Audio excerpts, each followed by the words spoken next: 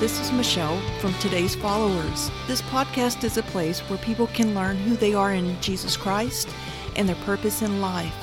Each episode will help you walk on a path that leads to following Jesus Christ and to walk with other believers into a life full of joy, peace, love, and victory. Thank you for joining me on this journey.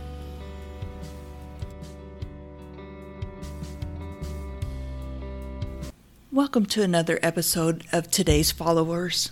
Today I would like to talk to you about a phrase that has been resounding inside of me lately. Don't give up. In Romans 8:23 it says, "But if we hope for what we do not see, we eagerly wait for it with perseverance." We all long for rest from the fatigue of living. God placed the desire for rest in our souls, and He promises to fulfill it in Jeremiah 31 verses 25, where it says, "For I have satisfied the weary soul, and I have replenished every sorrowful soul." In a very real way, Jesus gives rest to all who labor and are heavy laden and come to Him. But in this age, it is so hard to find complete rest.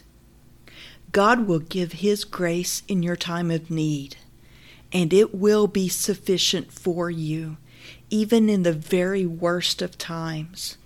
In this age, Jesus grants us the gospel rest of ceasing the impossible labor of self-atonement for our sins and our worries. But in embracing the gospel, we find ourselves also drafted into a war to keep believing the gospel of Jesus Christ, and a war to keep spreading it to others. In this time that we live in, we strive to enter that complete rest of the age to come and the age that we live in. Wars are exhausting, especially long ones.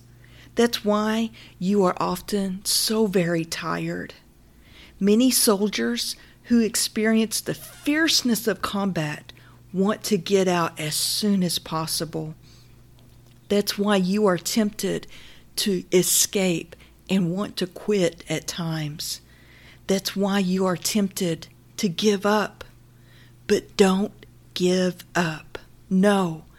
Rather, take courage. Do not let your hand be weak, for your work shall be rewarded. Don't give up when that familiar sin that's still crouching at your door after all these years pounces again with temptation. In 1 Corinthians 10:13, it says, "No temptation has overtaken you except such as is common to man, but God is faithful, who will not allow you to be tempted beyond what you are able, but with the temptation will also make the way of escape, that you may be able to bear it." Don't give up when you feel that deep soul weariness from long battles with persistent weaknesses. In 2 Corinthians chapter 12, verses 9, it says, "My grace is sufficient for you, for my power is made perfect in weakness. Therefore I will boast all the more gladly of my weaknesses, so that the power of Christ may rest upon me." Do not give up when your long asked and sought and knocked for prayers have not yet been answered. Do not give up when the devil's fiery darts of doubt find flesh and make you reel in exhaustion and pain. As it states in Ephesians chapter 6, verses 13 and 16, "We will therefore take up the whole armor of God, that you may be able to withstand in the evil day. In all circumstances, take up the shield of faith with which you can extinguish all the fiery darts of the evil one." Do not give up when the fragmenting effect of multiple pressures seem relentless. But as servants of God, we commit ourselves in every way by great endurance in afflictions, hardships, calamities, imprisonments, riots, labors, sleepless nights, hunger, fear, doubt. Do not give up when the field the Lord has assigned you to is hard and the harvest does not look promising. In Galatians 6:9 it says, "And let us not grow weary while doing good, for in due season we shall reap if we do not lose heart." Don't give up when you labor in obscurity and you wonder how much it even matters. Your Father God, who sees you in secret, will reward you. Don't give up when your reputation is damaged because you are trying to be faithful to Jesus. Don't give up when waiting on God seems endless. In Isaiah 40, verses 30 through 31, it says, "Even the youths shall faint and be weary, and the young men shall utterly fall. But those who wait upon the Lord shall renew their strength. They shall mount up with wings like eagles. They shall run and not be weary. They shall walk and not faint." Don't give up when you have failed in sin. Don't wallow. Repent. Get your eyes off of yourself and fix your eyes upon Jesus. Get up and get back in the fight. If we confess our sins, Jesus says he is faithful and just to forgive us our sins and to cleanse us from all unrighteousness. If we are faithless, Jesus remains faithful, for he cannot deny himself. Living by faith in things not seen is so very hard at times. But Jesus reminds us the way is hard that leads to life, and those who find it are few. But the way has always been hard, and you are not alone in this difficulty. In Hebrews chapter 12, verses 1 through 3, it talks about that you are surrounded by a great cloud of witnesses who have passed this way ahead of you. Many have suffered far more and have remained faithful. Remember them and imitate their faith. The believers mentioned in Hebrew were struggling, tired of the challenges and difficulties associated with being followers of Christ. They wanted to throw in the towel. Have you ever felt that way? The whole book of Hebrews is about continuing to press forward. The author of Hebrews writes to encourage believers to shift their focus, persevere, and faithfully live for God. As Christ followers, the believers in Hebrews and believers today should live with the same aim. Keep the faith and live for divine approval. To do this, believers should focus on three things: past winners, those who have lived this Christian life before us, oneself, and Jesus. The first point of focus involves intentionally looking at winners, other people of the faith who have already persevered. We see those heroes of the faith in Hebrews 11, verses 4 through 40. If these people persevered, then you can too. When we are attentive to follow the examples of others who have lived with commitment to God, we learn that faith must be active. Faith cannot just be a belief or head knowledge, but movement based on your belief. We can learn from these Old Testament saints how to persevere in a New Testament crisis and in the New Testament church.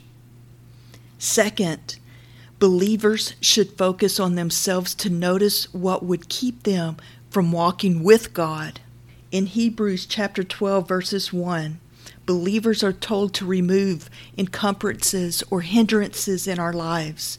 This could be sin, but it could also be something that is not sin, yet slows us down and holds us back. Every believer should ask themselves, how are you spending your time, your talents, and your treasures in such a way that does not limit you from moving forward in your life? Followers of Christ must also remove the sin of unbelief, because it can become the basis for every other sin. The Christian race must be run with intention and the avoidance of complacency. The goal is to glorify and to please God, and that won't happen if the believer chooses to live life watching from the sidelines or sitting up in the stands. Active faith requires a personal focus in this life of every believer to run well. Thirdly, every believer should prioritize looking to Jesus. He is ultimately the one who has the power to take the Christian from the starting line to the finish line. Jesus' death and resurrection offers perspective.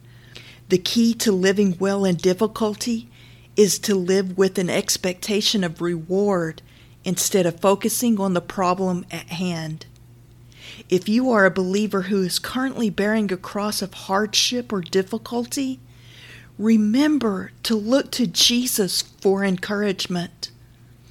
Ask the Lord to give you the encouragement that you need to keep going. Do not throw in the towel because life is hard. Instead, allow your focus to shift, knowing that you will experience Jesus on another level if you keep going by faith. Above all, remember Jesus Christ. Jesus knows your works and he understands your war. His grace will be given to you in your time of need, and it will be sufficient for you, even at the very worst of times. So look to Jesus. Fight the good fight of the faith and finish your race. When you have done the will of God, you will receive what is promised, his great and eternal reward. Measured by eternity, the hardships of this life will not be very long, and by your endurance, you will gain your life. Don't give up.